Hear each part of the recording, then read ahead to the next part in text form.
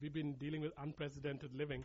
And so last week we dealt with what it is to live in life more abundant.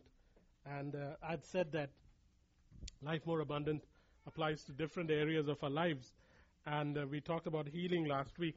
And this week we begin to talk about wealth or money. That's what we're going to talk about this week.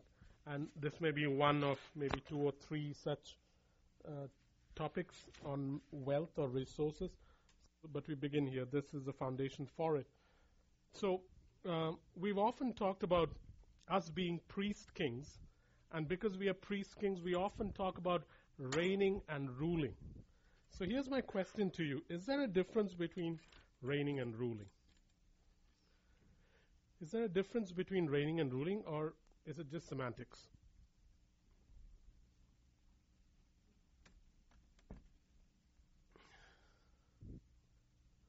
Priest kings are called to reign and rule. Is there a difference? Since I heard so many... sorry? There is probably a difference. You could probably be right. See, there is a difference, and the difference is reigning is our privilege. Reigning is our privilege, and ruling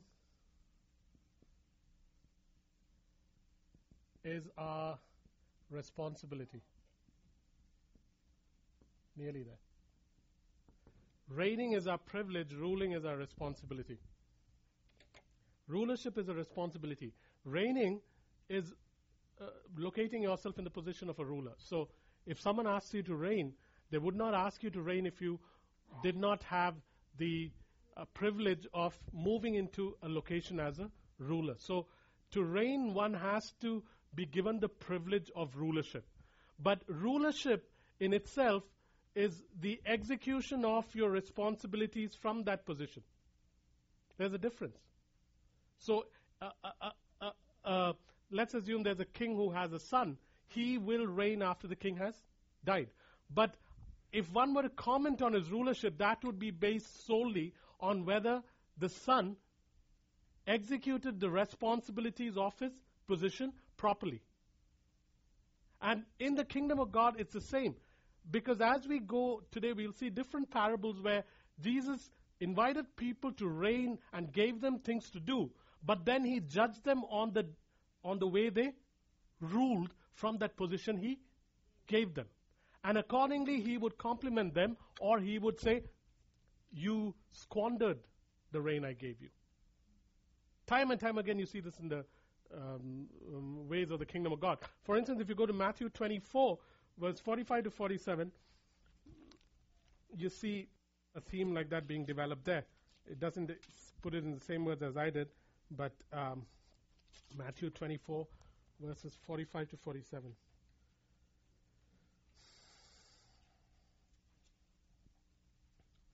Matthew 24, 45 to 47.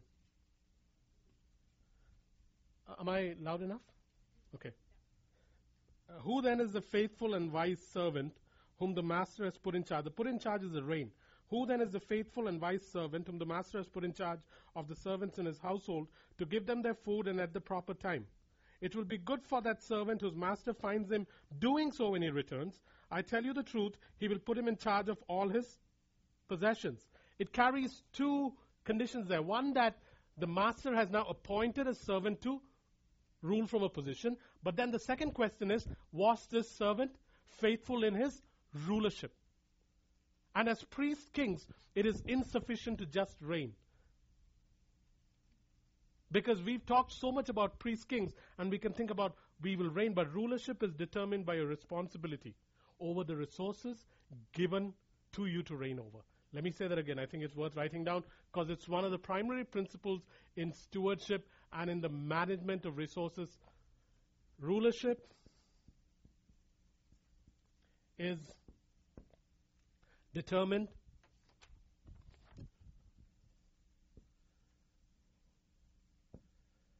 by your responsibility over resources given to you to reign over.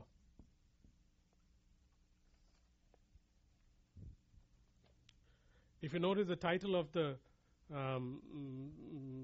teaching is, what is it?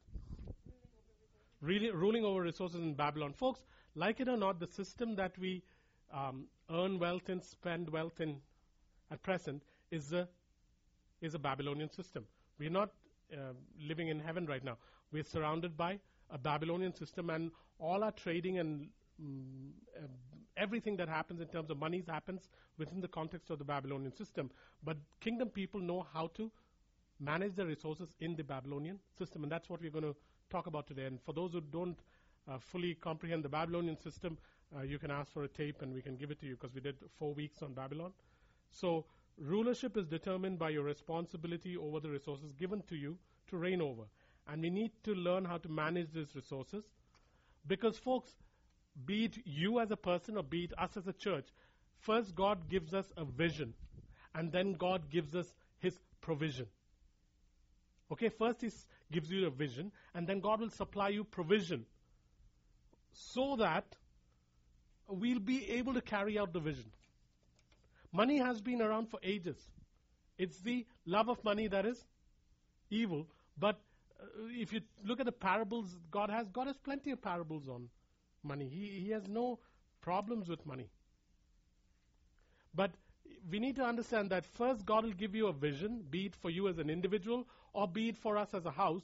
And then He wants to supply us the provision so that now that we have the vision and we have the provision to execute that vision, we can allow God to help us model how we can be people who know how to rule over the resources He's given us. Questions? Questions? No, that's why I called it resources. If it was money, I'd probably call it wealth, perhaps. Resources is more encompassing, so it includes wealth, but it's more than wealth. Yeah, it can include people too. Any questions? Okay, in which case, let's turn to Matthew 25, because we're going to take the parable of the talents and draw some principles out of it in terms of how we need to rule over resources in a Babylonian system. Matthew 25. Hey, Tino, did you clean this? Yeah, it does feel good. Matthew 25. Let's read from 15 onwards. The parable of the talents, depending on which Bible you're reading. Again, it will be like a man going on a journey who called his servants and entrusted his property to them. To one he gave 5 talents of money, to another 2 talents, and to another 1 talent, each according to his ability. Then he went on his journey. The man who had received the 5 talents went at once and put his money to work and gained 5 more. So also with the one with the 2 talents gained 2 more. But the man who had received the 1 talent went off, dug a hole in the ground, and hid his master's money. After a long time, the master of those servants returned and settled accounts with them. The man who had received the 5 talents brought the other 5. Master, he said, you entrusted me with 5 talents. See, I've gained 5 more. His master replied, well done, good and faithful servant. You've been faithful with a few things. I'll put you in charge of many things. Come and share your master's happiness. The man with the 2 talents also came. Master, he said, you entrusted me with 2 talents. See, I've gained 2 more. His master replied, well done, good and faithful servant. You've been faithful with a few things. I'll put you in charge of many things. Come and share your master's happiness. Then the man who had received the 1 talent came. Master, he said, I knew that you are a hard man, harvesting where you have not sown and gathering where you have not scattered seed. So I was afraid and went over and hid your talents in the ground. See, here is what belongs to you. His master replied, you wicked, lazy servant. So you knew that I harvest where I have not sown and gather where I have not scattered seed. Well, then you should have put my money on deposit with the bankers, so that when I returned, I'd have received it back with interest. Take the talent from him and give it to the one who has 10 talents. For everyone who has will be given more, and he will have an abundance. Whoever does not have, even what he has will be taken away from him. And throw the worthless servant outside into the darkness, where there will be weeping and gnashing of teeth. Folks, last week we talked about the mindset of life more abundant, and this we'll see how it's a mindset, and once we change our mindset, we see things very differently. When we look at this story, if you notice, each person is trusted by the master with wealth according to what? Yeah. So the first thing we need to understand is God trusts you with wealth according to your ability. Okay? So if I'm able to handle a certain amount, He is willing to trust me with that certain amount, which doesn't mean I get stuck there. It means that as I show myself faithful, things begin to expand. So know this for sure, that God knows the ability of every human being on the face of the earth in terms of handling money, especially His children. And so God will give you resources and wealth according to your ability. And what is He talking about when He talks about ability? What is this ability He's talking about?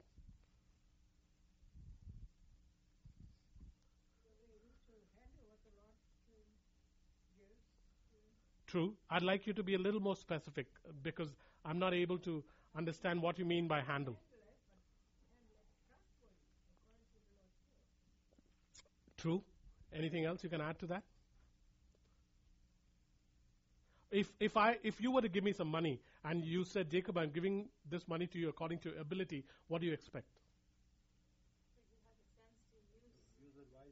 Use it wisely. So tell me what using it wisely would look like.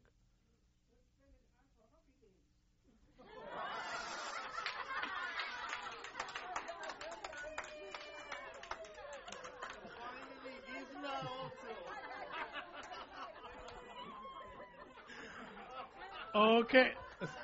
No more questions.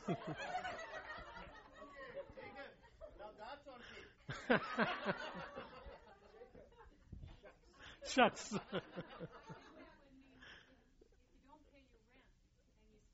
Thank you. Nice save. Yeah. Okay, here's the thing. Since asking questions is dangerous in this church.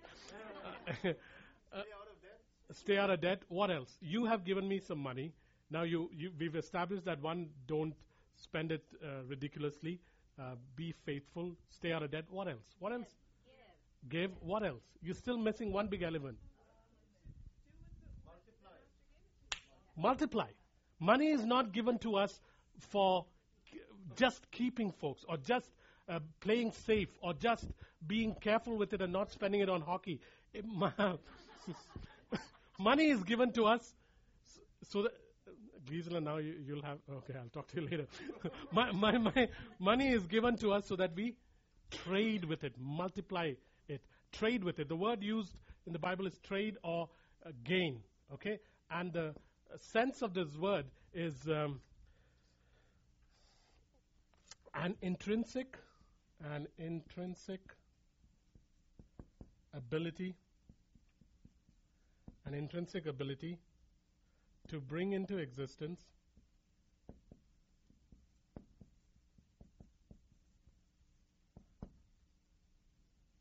what God has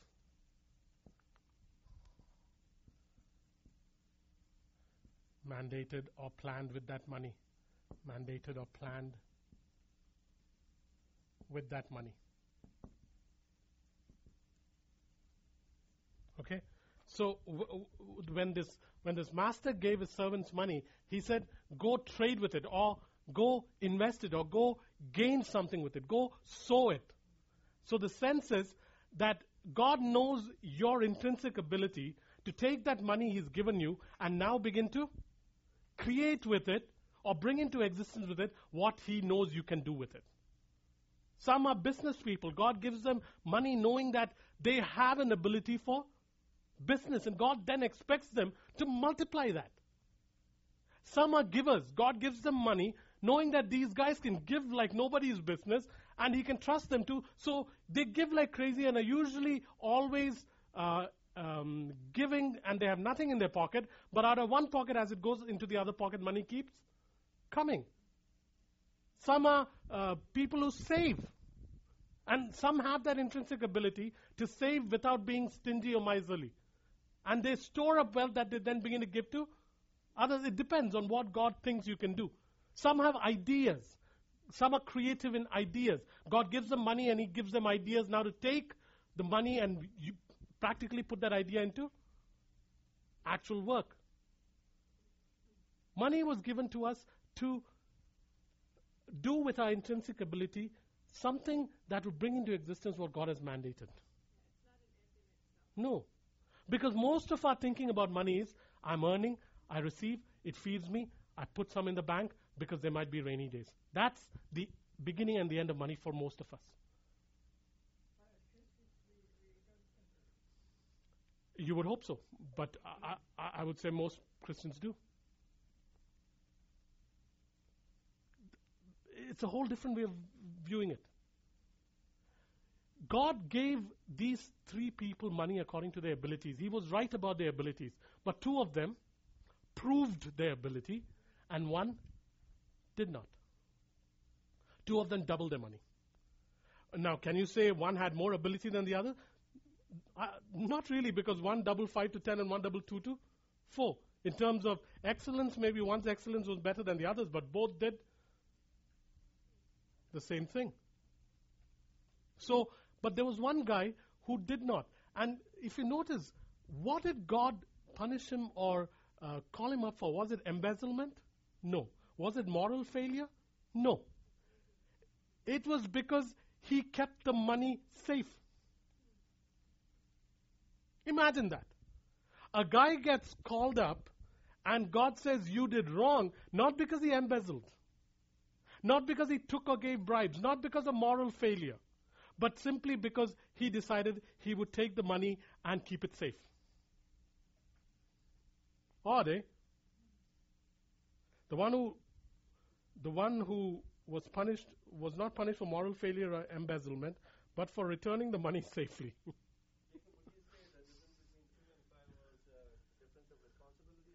Yeah, but both of them did excellently. It's just that our degrees of excellence may vary.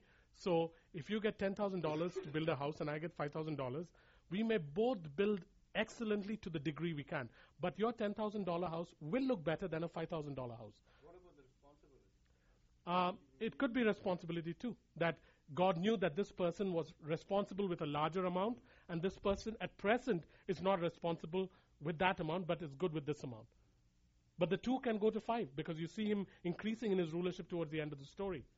But the mismanagement of resources in this case was just keeping it safe. Saving would be different. Here he was not keeping it safe for saving. Here, this is the beauty of it, Valentina. He operated not with the wealth that was given to him, but by the principle of fear that was not given to him. That's what is the problem. Here the problem is not that he saved the money. He was given wealth to operate with. He began to operate with the principle of fear instead. The fear was what would happen to him. Yeah. What would happen to him? What if I lost this money? These things came. You know why he dug and put it in? Because if you kept it in your house and someone robbed it, you were still responsible. But if you dug it and put it in and someone dug it out, according to Jewish law, you didn't have to pay it.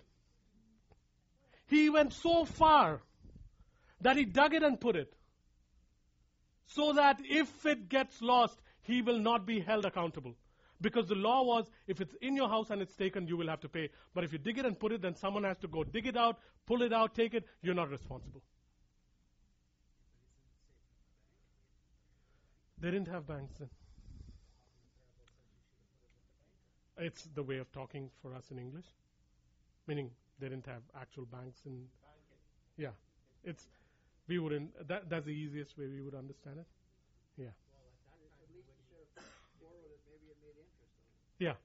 What he was trying to say, what Jesus was trying to say is, you should have given it as usury to someone so that they would return it with a little bit of interest added on. That's what he's saying.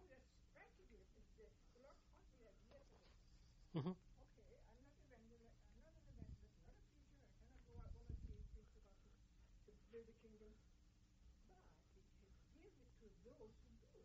Yeah, we will come to that later, but here the point is that here was a man who was given money to wealth to operate with, but he operated by the principle of fear.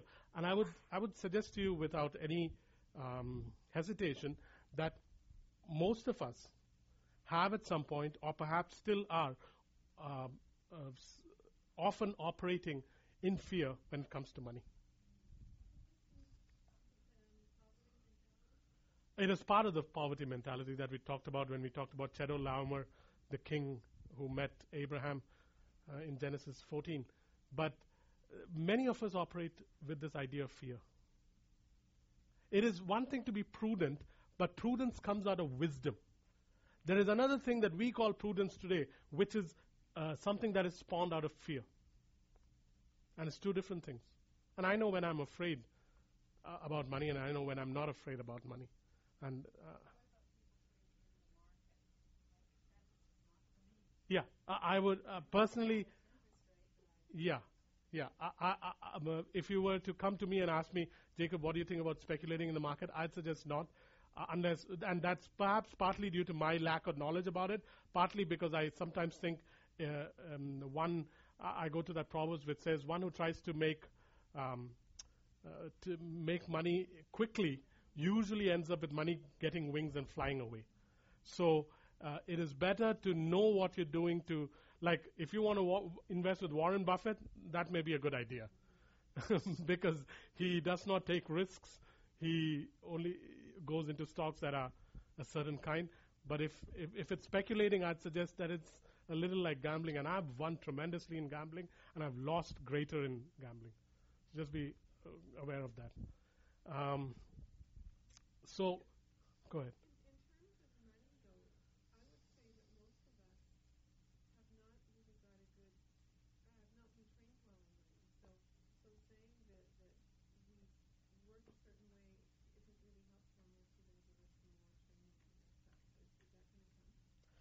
In 13 minutes, 27 minutes, and 42 minutes. And then 2 weeks from now, too.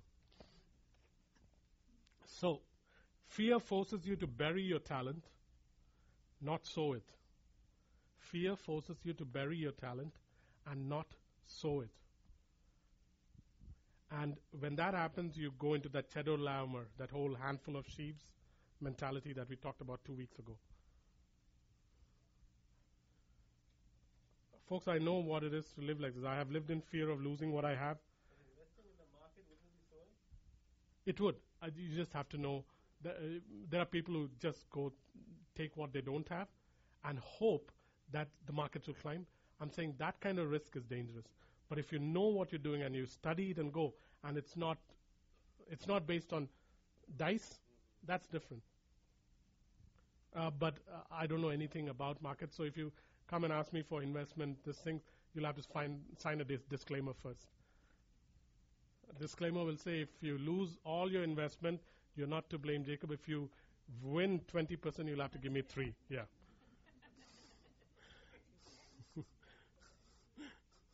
No, I'm not sure of losing on that I'd go 3.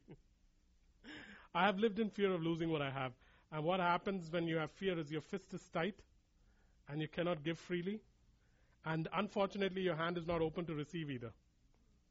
There's 2 ways, guys. On one hand, the fear of losing keeps my fist tight, so now I can't give freely. And the other thing is, because my fist is tight, I can't even receive freely. That's the sad part. And Satan keeps touching money then, because he knows that this is an area that Jacob is afraid of, so keep touching it. Keep just elbowing him in this area, because he'll always live in the fear, and his fists will get tighter and tighter till you got rheumatoid financial fists. I mean, that's how it works, folks. Because he keeps touching you in that area, because he knows your area of fear. So just remember that. The other thing that this man had, the third servant had, was he had a wrong perception of the master. He had a wrong perception of the master. Instead of seeing God as continuously gracious, continuously kind, continuously giving, continuously blessing, instead of seeing God as a blesser, he says, I knew you were a harsh man who harvests where he has not sown. And he had a completely wrong perception of God. And because of the wrong perception of God, his attitude with money was warped. And I'd suggest to you again that sometimes we have a warped perception of God when it comes to money. we somehow think that in that area he is not um, as generous as other areas. He will be generous in healing. He'll be generous in worship and all this stuff. But when it comes to money, he doesn't seem to have the same generosity. And my warped thinking of God then begins to affect my receiving resources, my spending resources, and my whole attitude of either being a prosperity adherent or a poverty adherent. Both are perversions of the Godhead.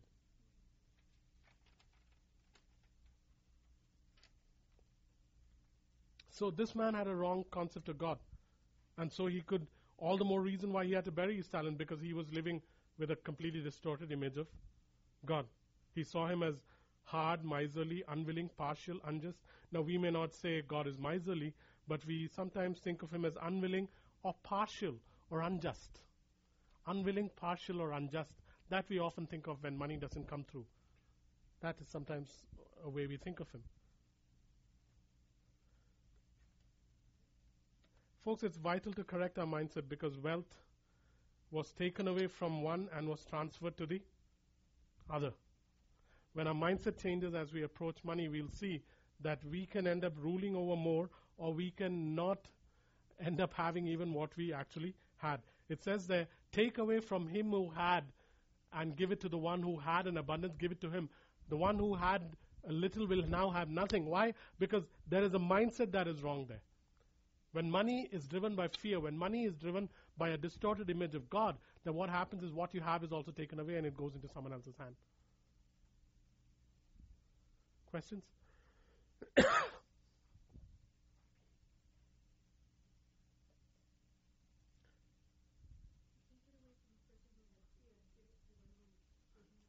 Yeah, because it's a resource that's given. Go ahead, Lorian. So she's saying, why is he giving it to the guy who has 10 and not to the 5? The guy who had 5 doubled it, right? So he gave it to him. He also doubled, who had 2. Yeah. Maybe according to his ability again. But to him who has more has been given, because he's been found trustworthy with it. So now he knows he can handle some more. Dorian was saying something else. I just saying. Good husband there. Lorian's thinking, what's he saying? Okay, the next bit we deal with is kingdom perspective on work in the Babylonian system. Kingdom perspective on work in the Babylonian system. Like I said, we work in a Babylonian system. We need to understand first that sometimes the opposite of God is not the devil, the opposite of God is mammon. Okay?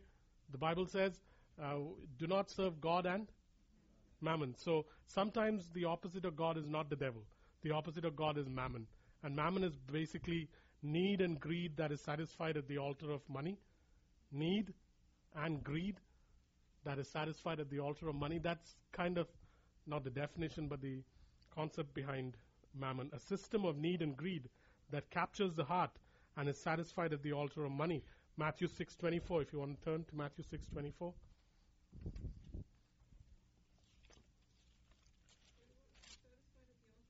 Money. Matthew 6:24. No one can serve two masters. Either he will hate one and love the other, or he will be devoted to one and despise the other. You cannot serve both God and money.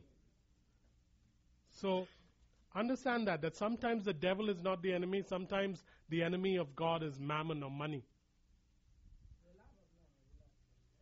Yeah, it's the root of all evil. Understand that we live in a Babylonian system, but can thrive in it without becoming part of it. We live in a Babylonian system, we work in it, but we can thrive in it without becoming a part of it. I mean, if you check Genesis 26 verse 12, you can do that later. Isaac went into Philistine territory in a time of famine and sowed, and he reaped 100-fold. Isaac went into Philistine territory during a famine, into a hostile territory. He sowed, and he reaped 100-fold. Genesis 26:12. So it's possible to live in a hostile place called Babylon and thrive without becoming part of it. It is possible. Of this world. The Babylonian, and folks, here's the rub, okay? The Babylonian system works on the premise of buying and selling. That's what it works on. The Babylonian system works on the premise of buying and selling. If you want to go to Ezekiel 28 verse 5, you'll see that there. That right off the bat, the one who runs the Babylonian system had this as one of his major qualifications. Ezekiel 28 verse 5.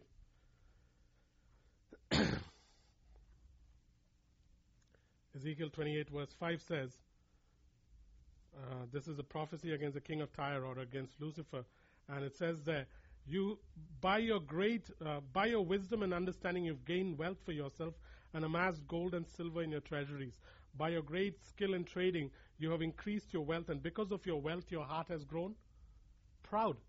Satan runs the Babylonian system. He knows what it is to indulge in trade. Buying and selling is the premise on which Babylon operates. And I'll tell you why we need to talk about it, because then we'll talk about how the kingdom works. If you go to Revelation 13 verse 12, you'll see that towards the end of the days, the story is the same. Revelation 13 verse 12. Ezekiel 28 5 talks about the beginning. Revelation 13 16, sorry, not 12. Revelation 13 16 talks about the end. Revelation 13 16.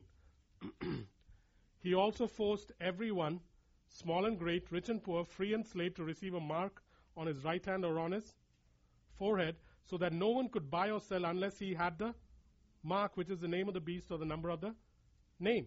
So the same thing continues. Buying and selling has been a premise of Babylon, through which it controls peoples, nations, corporations, everything is controlled by this one premise.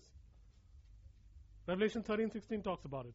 And we'll talk about the forehead and the right hand when we do the book of Revelation chapter 13. Come and listen, because it may not be what you think it is. The other thing Babylon does is it demands work. It instills a fear of losing work. And it elevates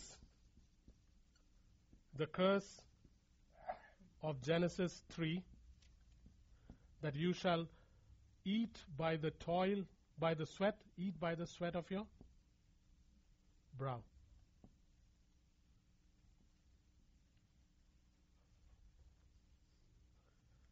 So that's another thing Babylon does. Babylon demands work, meaning, have you noticed how work is demanded of you?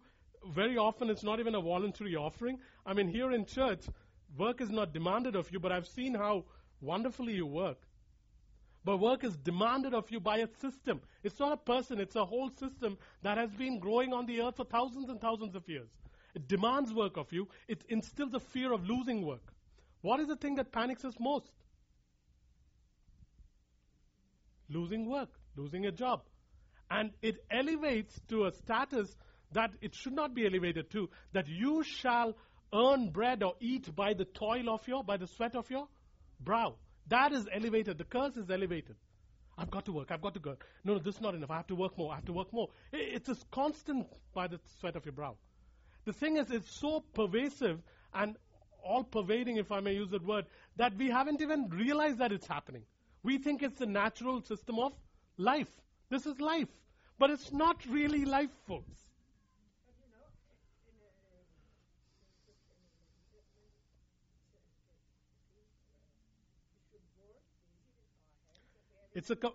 I'll talk about that, but it's a complete distinction that God makes about work, as with Babylon. Babylon demands work. God does not demand work.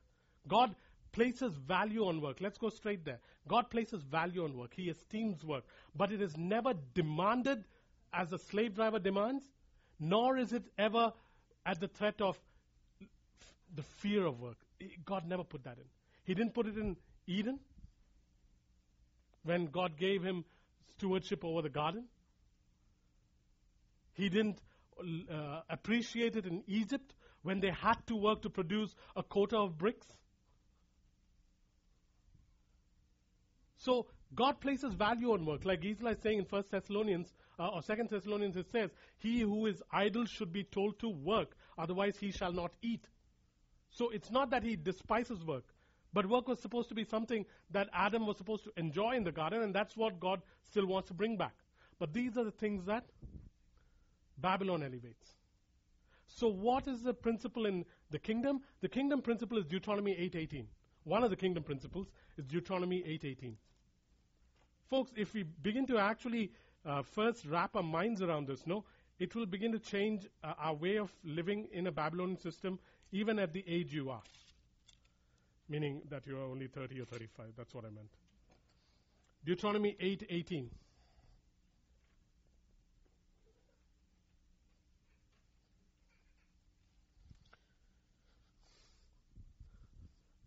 Deuteronomy 8:18. Very simple.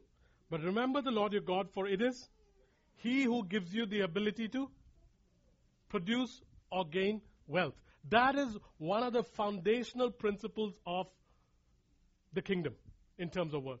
The kingdom perspective on work is I can work my fingers to the bone, which in my case may take long. But the point is that at the end of the day, God gives me the ability to gain wealth.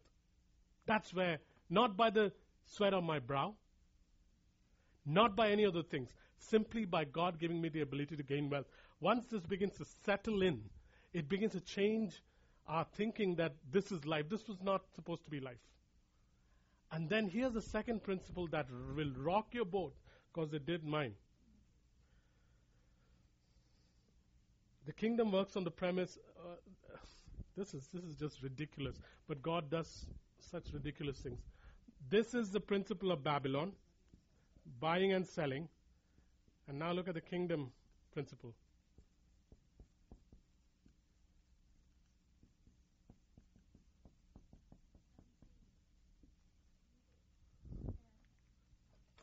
Giving and receiving. I'm telling you guys, it's a completely opposite thing. And here we will struggle to prosper. Here we will struggle not to. But we've been crafted by the Babylonian system for so long that the change has to happen here first. This is not about a token giving of a tithe in the church for 1 month that will change things. Or it's not picking up the phone when you see that TV evangelist asking for a donation that's a multiple of 7. That's not what makes this happen. It's a mindset that I have to change. It's a lifestyle which becomes my breathing way of living. That one, God gives me the ability to gain wealth. 2, I do not work by Babylon's system, which is buying and selling, which is elevating the curse and saying, by the sweat of my brow. I operate by a different system which says, God gives me the ability to gain wealth, and I amass resources by giving it away and receiving it. God so loved the world that He sold His only Son. No! God so loved the world that He gave His only Son. It's an old principle. Just as Ezekiel 28:5 says, Lucifer knew how to buy and sell right from the beginning to amass wealth. God forever has been saying, I know how to amass wealth. I've always been giving and I'm receiving. He bruised Jesus and gave Him up as a sacrifice and now has seen a huge return in terms of us. Isaiah 53. Yeah, it says so. And He has seen the travail of His soul, and He has seen how much He has gotten back through that one giving. Folks, this is a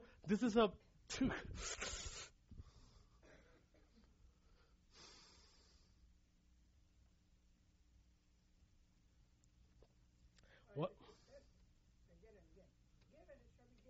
Yeah, I agree.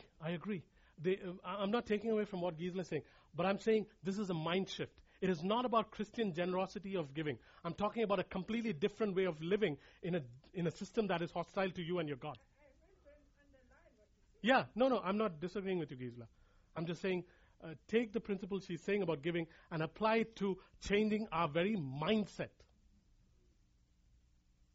Because we're not talking about, right now I'm not interested in us giving to the church, which is part of it. But that's not what the focus is. The focus is on mindset, and then we'll talk about giving to different situations and churches and stuff like that. What has happened to Christians is that they, if you want to prosper in the Babylonian system, you got only 2 choices, folks. Either live corruptly or live, position yourself in the principles of giving and receiving and Deuteronomy 8:18. Those are your choices. If you want to prosper in Babylon, and Joseph prospered, Daniel prospered, people prospered. Shadrach, Meshach, and Abednego prospered. If you want to prosper in Babylon, live corruptly, or live by these principles, and you'll see amazing things happen. Go ahead.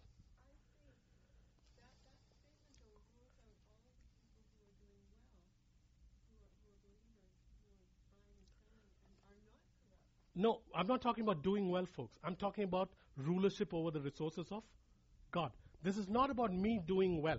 When I talk about amassing wealth, I'm not talking about my bank account. I'm talking about living a different way in a system that operates by buying, selling. When God says, let me show you a different way that will help you live a completely different lifestyle, where there will, it's a giving and receiving is completely contrary to the world, way the world lives. I'm not saying that people who do not live corruptly will not do well. No. But let me tell you this. When you're dealing with millions of dollars, I'm yet to come, and I've met a few, not too many, I'm yet to come across millionaires who have been able to stay completely clean in terms of God and them. There always has to be some give and take with Babylon to make millions. It is a very sad fact. But the after effects is going to be like Lazarus and Abraham. Yeah. I have met millionaire Christians, man. I can show you my phone right now with text messages from some millionaire Christians who are texting me saying, I have to bribe this man, otherwise I won't have the money released. I have it. I'm not kidding you. And these are men who are trying very hard to live clean, who want to collect the PST, who want to collect the GST, who don't want to give anything under, but who sometimes will have stuff stuck in the port and cannot trust God to release it from the port, and therefore have to go give someone something to make it happen. Or a lawyer who won't clear papers and has the papers stuck because he asked for a larger commission. So, going back to what Diana was saying, it is possible, folks. I'm not saying it's not possible, but I'm saying usually what happens is Christians end up either siding a little with the world or living by the principles. And I'm saying living by the principles is a much easier option. Now, Diana, what you're saying holds good. There are many who are doing well without being corrupt. But I'm talking about a degree of, let's go to amassing wealth, where that kind of amassing wealth does not happen except through corruption, unfortunately. Because Babylon will not release money till you play their way, or you have to play by the rules of a kingdom that is completely different.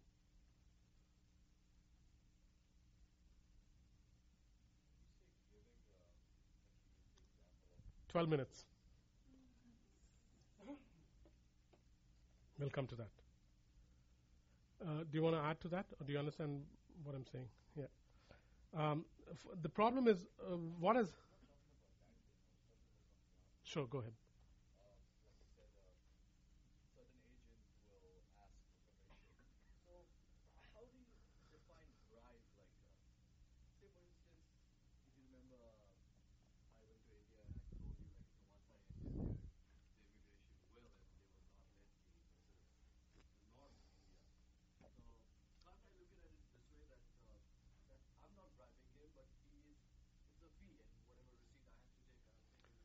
Are you asking me whether you can look at it that way?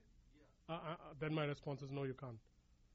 Because it would be a bribe, really. I've been in situations like that where I was in a train in India and I had my ticket and everything, but I didn't know that if you wanted to sit there, you got to pay him extra $15.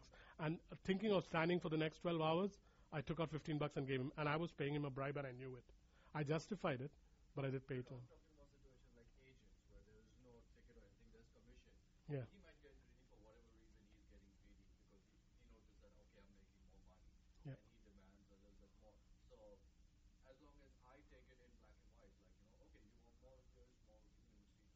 Yeah, I somehow find it that I'm still indulging in something. But that wouldn't be a bribe because he's getting a receipt for it. Oh, you're getting a receipt for it? Oh, I didn't know you said you got a receipt for it.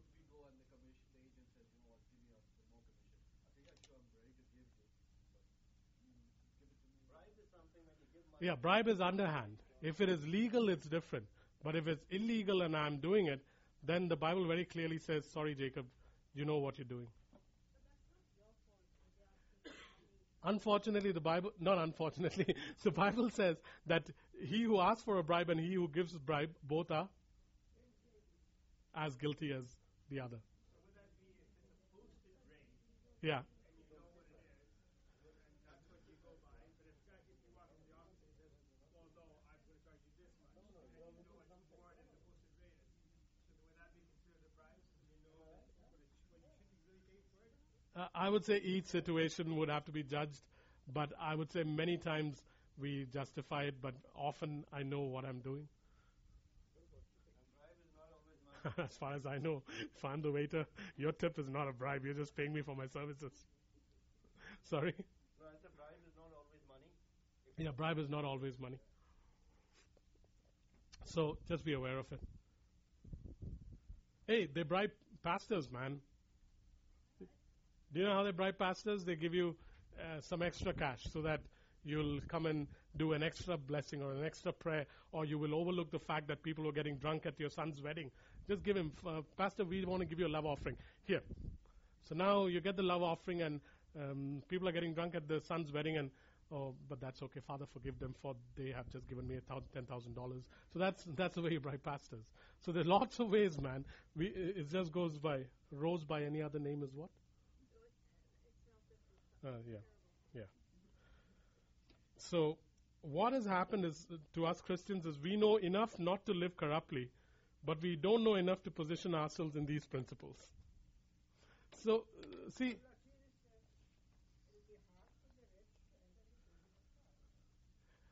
yeah, but it will have to be clarified because he was not saying that if you grow rich, you can't enter the kingdom of God. And then my question would be, where does the line come in terms of rich?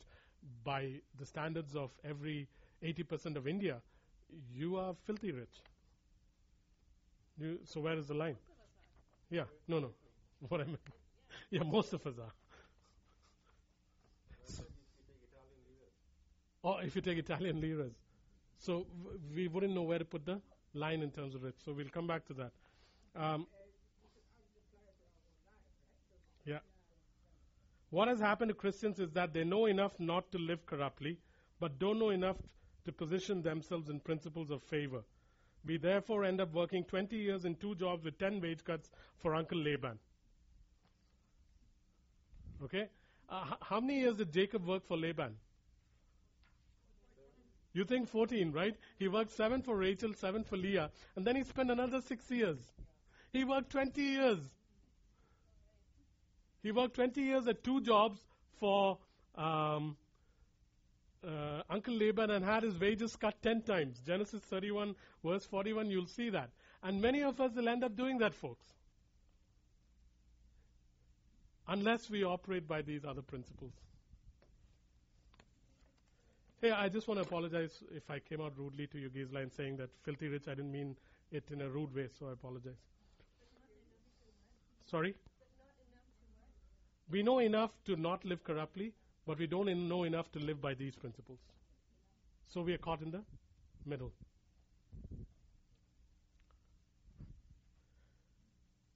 Giving and receiving requires the grace to part with money, folks, which requires a renewing of my secular mindset. Giving and receiving requires a grace because it's not our natural human nature to give and receive. And if you notice, I've said give and receive. Some of us are excellent at giving but not good at receiving. So we got to think of that too. This is human nature not to do it. Giving and receiving requires grace to part with money. Giving and receiving requires grace to part with money.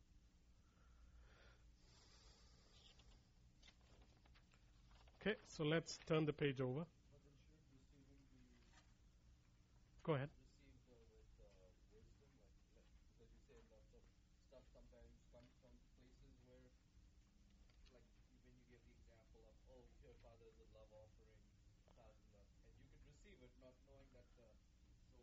If I would say that every time I've received money, I know when there's a catch attached and when there is not. I always know.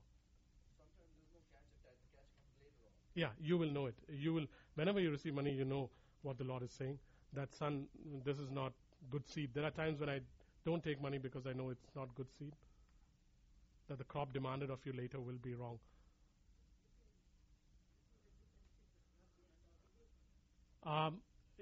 True, that's there too. But I would rather not if the intent is wrong. So just be aware of that. So if you turn to the next page, principles for generating wealth. One of the principles for generating wealth is wealth distribution, which is basically giving. So let's talk about, I don't know if we'll finish this today. If not, I'll come back and finish it. But let's just talk about wealth distribution. Then we can talk about wealth creation and wealth transfer another time if we don't finish it. Wealth distribution. Wealth distribution is a trait of apostolic people, folks. Let's go back and remember what apostolic is. What's apostolic? Sent people to do what? Yeah, we are sent to represent the accurate character of Christ. And giving is a very natural trait of a sent people. If you go to Acts 4:23, you'll see that the church would bring things so that it could be distributed among the people. I mean, one of the things I liked about the email that was sent out last week with regard to Anne's stuff that was being sold at the garage sale was this little note at the bottom. It said, if anyone from Acts 29 wants it, feel free to come and take it. Not buy it, feel free to come and take it.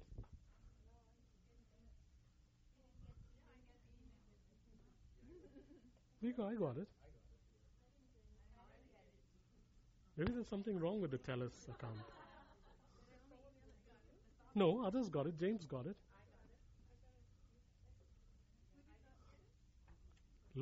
Quite a few didn't get it. Okay, well, there was, because she was moving, there was a lot of stuff that was put on a garage sale, and there was a note on the email saying, for those from Acts 29, if you want it, just come and take it. Why do I put that down in my notes? Because apostolic houses are like that, or a house that is sent to accurately represent Christ, which is what it means to be apostolic, are like that. It should be natural between us to give and receive, folks. Both to give and receive. Go ahead. And Jacob, we were recipients of that today because when I got that email, my parents are going to be moving from the place that they're in to a new independent assisted living. And one of the things that we had to downsize was their big entertainment center. And so it was suggested that we look for a small TV stand to put their TV on. But their TV is a really old one, about 12 years, 13 years old, and it's a smaller one. And so when I saw Anne's 32-inch. in there, 32-inch in the stand, I phoned, well, I emailed her right away and talked to her over the phone. And so today we went and we picked it up. But one of the things that I was struggling with was I wanted to pay her for it because it wasn't for us, it was for my parents, but I told her it was for my parents. Yeah. But then I realized, no, if I'm going to steal her blessing, Yeah. if I don't receive it, because that's what's Yeah. within her heart. Right on. And this is the way it should be. Never feel hesitant to come here if you have something to give and tell the church that I want to give it away. And if you have a need for it, never feel hesitant to stand up in the middle of the congregation and say, I want it. Because sometimes there's a difficulty in receiving folks. I may not want to say it in front. So just as Anne is getting into the van, I'll run to her and tell her. Feel free to let it be known, because sometimes my difficulty in receiving is not because of anything else but sheer pride. Sheer pride. So just be aware of that.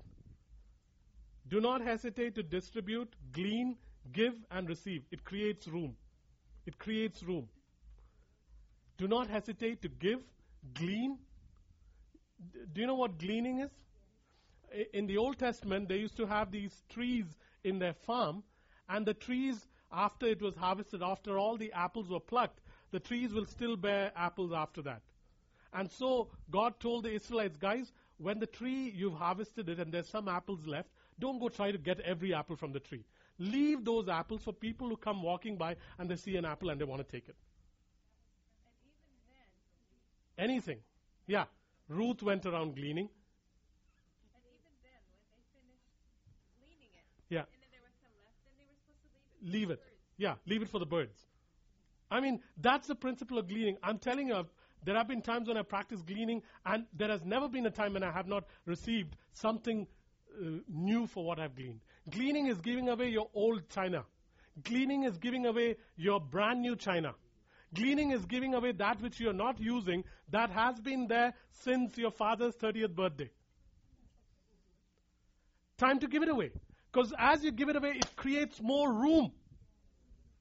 Shirts that you were given in Indonesia that would perhaps brand you as something else if you wore it here. Oh, things should not go on tape like this.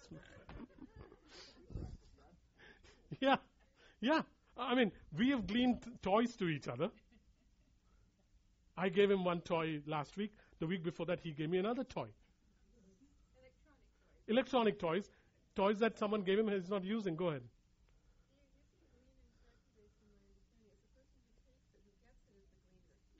Yeah, but I'm the one who's giving it away. I'm not going harvesting everything. Yeah. So you wouldn't know the shirts in my cupboard unless I brought them out and display, because I would not allow you in. So cleaning is giving away. Do that because you'll create room. Giving always creates room, folks. Always creates room. The opposing spirit is the spirit of Jezebel. Jezebel is the one who wants to keep the keys of Ahab in her pocket so that the royal resources that are Ahab's will never be given away. That's the spirit of Jezebel. That's one of the functions of the spirit of Jezebel. Go against it. Because our kingdom works by this amazing, ridiculous, illogical, upside-down principle. Give, receive. Sow, reap. Sow generously, reap generously. Sow sparingly, reap sparingly. I'm telling you, it's a foolproof way of living.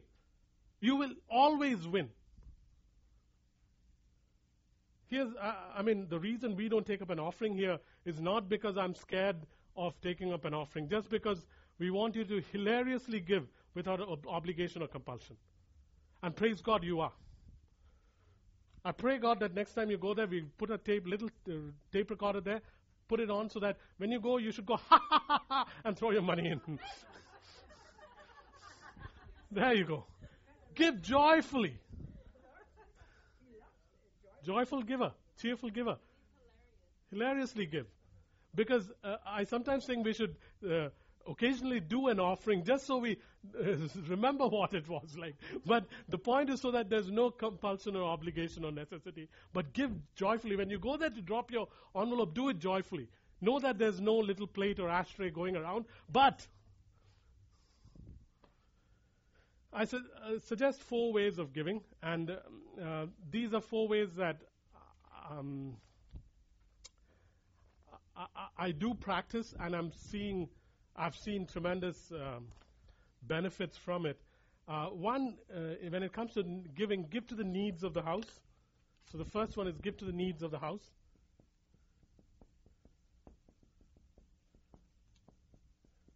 Because one of the things when you teach something like this is usually the ones who teach this are the ones who probably don't do it.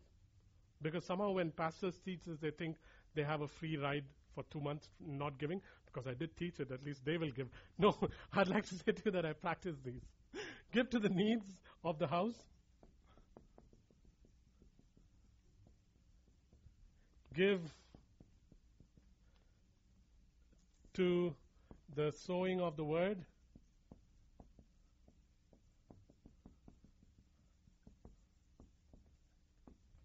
Give to Melchizedek, and I'll explain what that means.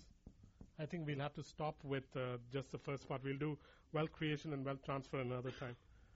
And give to help. These are 4, give to help. These are 4 different ways of giving. These are 4 different ways of giving. Hey, Ryan, can I ask you to just do a hot water thingy, please? These are 4 different ways of giving. The first one is give to the house. Why house? Because if I were to quote Proverbs 5:26 to suit my purpose in a sense of speaking, this is the wife of my youth. This house is the wife of my youth. Why should I go distribute the springs and the fountains of my life elsewhere first? Proverbs 5:26 is talking about it in a different sense, but it says, drink from the cisterns of your own house. Be faithful to the wife of your youth. This is the wife of my youth. This body is that which I'm connected to. So rather than give my resources first somewhere else, I would rather give my resources first here. I'm not saying it should only be here, but I'm saying this should be something that I first give to. Fed. Actually, that scripture is not right when it says, bring your food into the storehouse. The storehouse was never where you got fed. The storehouse was a place they would take grain so that the immigrants, the poor, and the Levites would be fed. It was never for your feeding. So in a sense, that scripture is wonkily interpreted. Yeah, it's wonkily interpreted. It was never meant to be a place where you get fed. It was supposed to be a place where you bring so that others get fed. So we'll deal with that another time. But when you read, give to help will come.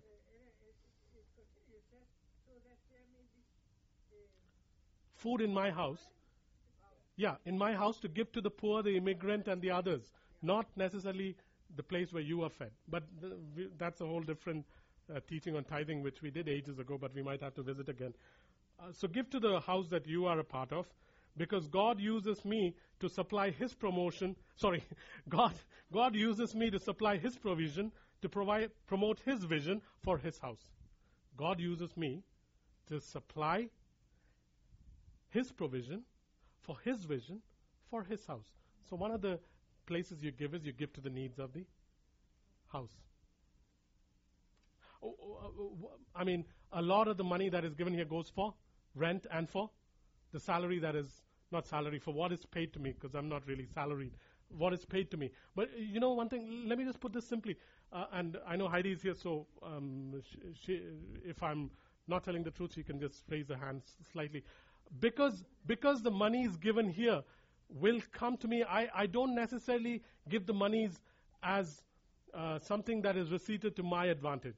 I'd give the monies to what we have called the benevolent fund, so that if there is a need in the church can be helped. Otherwise, in a sense, I'm paying my own.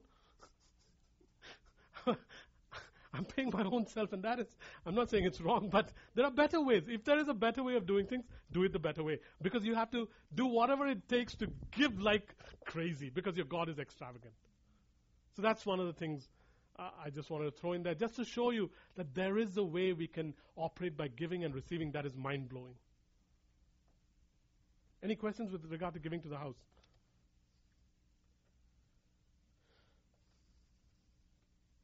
God uses you to supply His provision to promote His vision for His house. That's what He's doing. God uses you to provide for His vision in His house. That's what He's doing when you give money. Old Testament, I'm reading through the whole Bible now. Yeah. So it comes to all these things, right? Thanks, Ryan. And he said, told the people, we should bring the offering Mm-hmm. to God for the priest. Yeah. Give it to God, so that the priest will be hungry. Yeah. Yeah. Yeah. The second reason I give is the second reason we give to the sowing of the word. Folks, this is where you may not be able to go across, but then you go and sow in places where the word will go across. Because the word has to go free, folks. You know the reason we don't charge for CDs? There are far richer churches than us that charge for CDs and stuff like that. We can't charge for stuff that, I mean, Jesus said, do the sons pay tax? No. We can't charge the sons of the house money for listening to the Word of God. The Word of God, as far as possible, has to keep going free. You think anyone in this church who has gone on trips was paid by the church?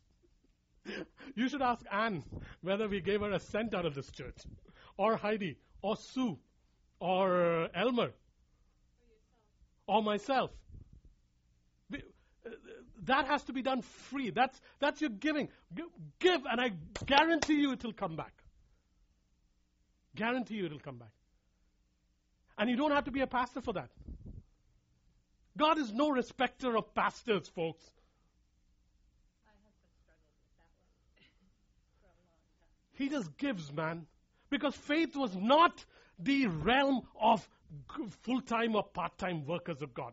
Because there's nothing like that. All of us are priests, folks. And He's got to provide. For kingdom purpose, kingdom king provides. It may not come in a day, but it'll come. I mean, let me give you a ridiculous example. You know how much I spent on air travel last year? $18,000. I just did my taxes. $18,000 for air travel. You know how long it took me to get it back? 1.5 days. Out of the blue, someone came and said, I would like to give you $20,000.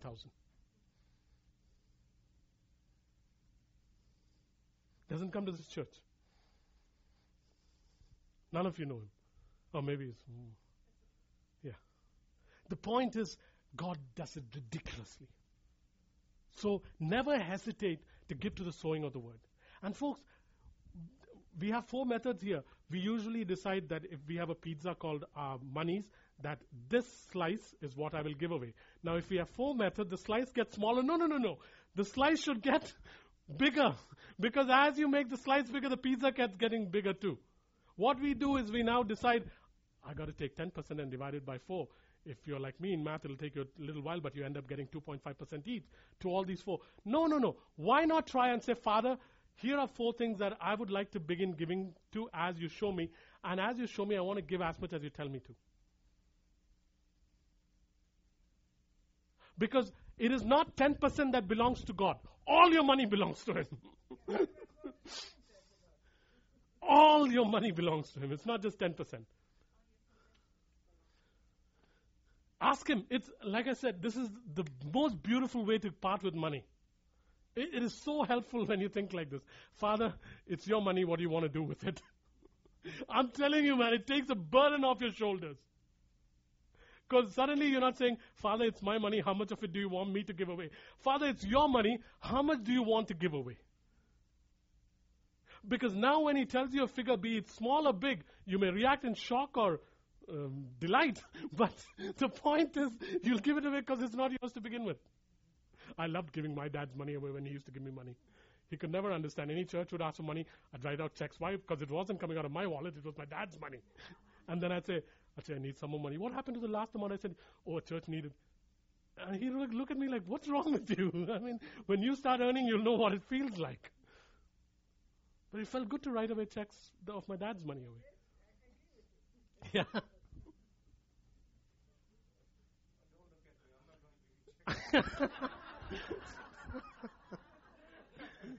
I often think this man will prosper because of what the Lord did at that coffee shop. Remember when we took up an offering and the Lord said, give it to him? And it was just a token to show you that all throughout your life, you will be provided for well. By God. You're the only one to receive an offering in this church. You know that? And it was not because your parents didn't have money. They had enough money.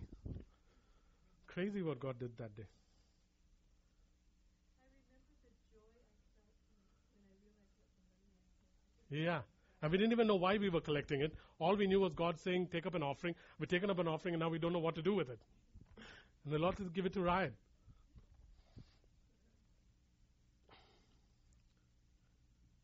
Folks, why Melchizedeks? Who are Melchizedeks? Melchizedeks are those who bring you bread and wine. And sometimes when you have extra money, give it to the Melchizedeks in your life. For instance, when I got some extra money recently, I took a chunk of it and sent it to Eddie. Now, Eddie isn't part of this church, but he's a Melchizedek in my life, where he has brought me bread and wine, and I have benefited from it. So I took that money and sent it to Eddie. And then there's another guy I met in Switzerland on this last trip called Segi, whose teachings I have benefited from, and you have benefited as a result of that. I have gained tremendously from his teachings, and from his tapes. And a lot of what I have taught over the last 7 or 8 weeks came from what he input into my life. He brought me bread and wine. So after sending Eddie, I sent that man a part of what I wanted to. Both are in South Africa. I don't even know whether he knows it. I don't know whether he'll even know where it came from, but that doesn't matter. I'm giving to Melchizedek because they gave me bread and wine for my life. And what is the benefit? Suddenly you're not just honoring the gift, you're honoring the giver of the gift. And that's how you keep your bread and wine vibrant instead of it turning into mold and vinegar. Because sometimes bread and wine can turn stale when we only aspire after the gift and do not recognize the grace that is in the person who is giving the gift. Pardon? Someone who you are receiving bread and wine from. That will spiritually. And you don't have to do this on a regular basis. Do it when you sense the Lord saying it and when you have some extra cash to spare. Because if you realize, what did Abraham give Melchizedek? He gave him out of the spoils of war, or he gave him out of his victory. So whenever you suddenly have an influx or a sudden extra surge because of something that God has given, give it to Melchizedek. It'll benefit you, folks. I know that I will benefit. And that's why I said I practice this, therefore I'm okay about talking about it too.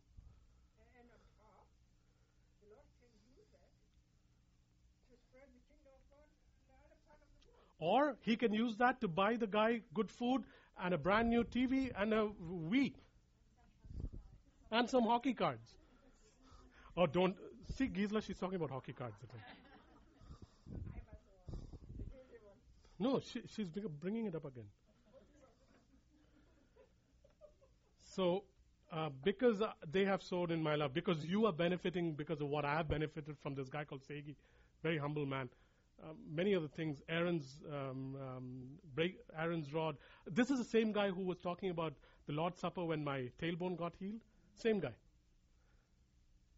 So I see him as someone who's given me bread and wine, and so the least I can do is honor this thing. This is just another thing. And the last one is give to help. I think this is a principle that we need to identify, because there are there are biblical scriptures, and then there are principles we derive out of them.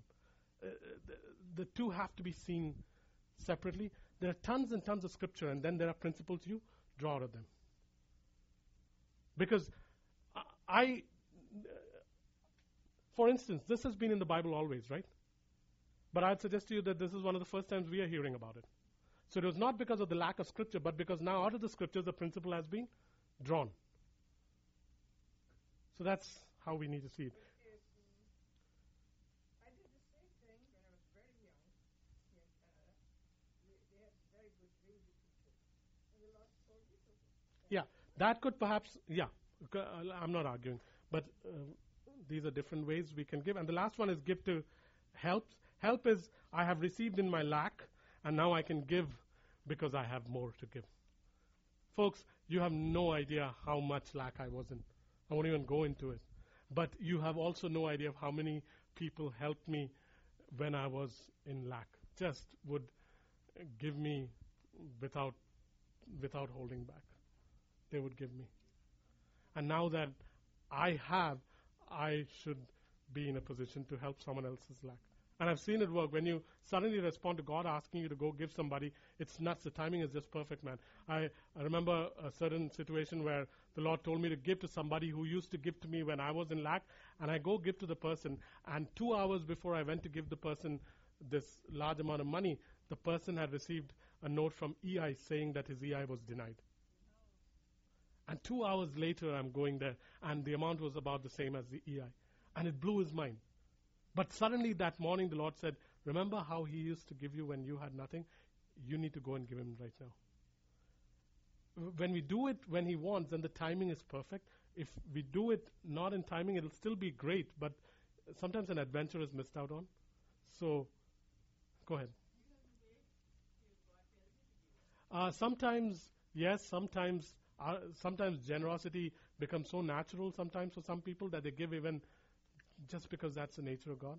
Sometimes you need to ask. I'm almost done, folks, so we won't finish the rest. Pardon? Yeah. I can never say no to that. It depends on. Yeah, then make a judgment call. My usual way is to ask, if they ask for money, I say, why don't you come, I'll sit with you and let's have some food. So I take, and if they say no, then I don't know what to do. But usually if a person is hungry, they'll respond to wanting food, and so sit with the person and eat. Yeah, I know you do, but I'm saying sometimes you have to make that judgment call. Yeah, that's why emotional giving is not always a smart idea. A fifth concept that if you want to throw in, you can throw in, is that pay your debts if you're able to. Pay your debts if you're able to. To hold back when you have, regardless of whether the person is well off or not, is stealing. If you have debts, all these givings may be fine, but if you add a fifth one, it's my debts.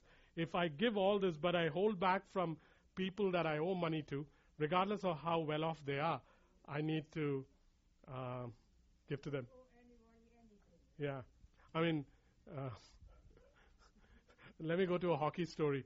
Recently, about 12 years ago, someone gave me row 3 hockey tickets to the Canucks. Yeah, that's right up front. And those tickets cost $120. And I was so desperate to go see the game that I said, yeah, I'll take the ticket. And about 4 days ago, the Lord reminded me that I hadn't paid them for 12 years. So now, no, they won't. But they'll be shocked to even think that where this money has come from. But I have to pay them $120 because 4 days ago, very clearly the Lord said, you owe them $120 for a ticket you haven't paid them for 12 years. No, they didn't give it to me. I just didn't pay them, and they were nice enough not to run after me. No, I haven't. No, because I didn't know how to break it to them. It would look a little ridiculous, but I have found a way. Yeah, because I thought of that too. Kingdom principles of giving and receiving are vital to propel you into kingdom provision. It goes against the grain of Babylon. All this has to be done with free will, without legislation, to the degree you have faith for it. Sow generously, you'll reap abundantly. And don't divide your pie into smaller pieces. Instead, enlarge the portions. And we'll deal with wealth creation and wealth transfer another time. Any questions on these, folks? Folks, please understand, these are not meant to take advantage of you. These are meant to prosper you. But the mentality has to change here first. It's here that it has to change. Any questions? Wealth creation is interesting.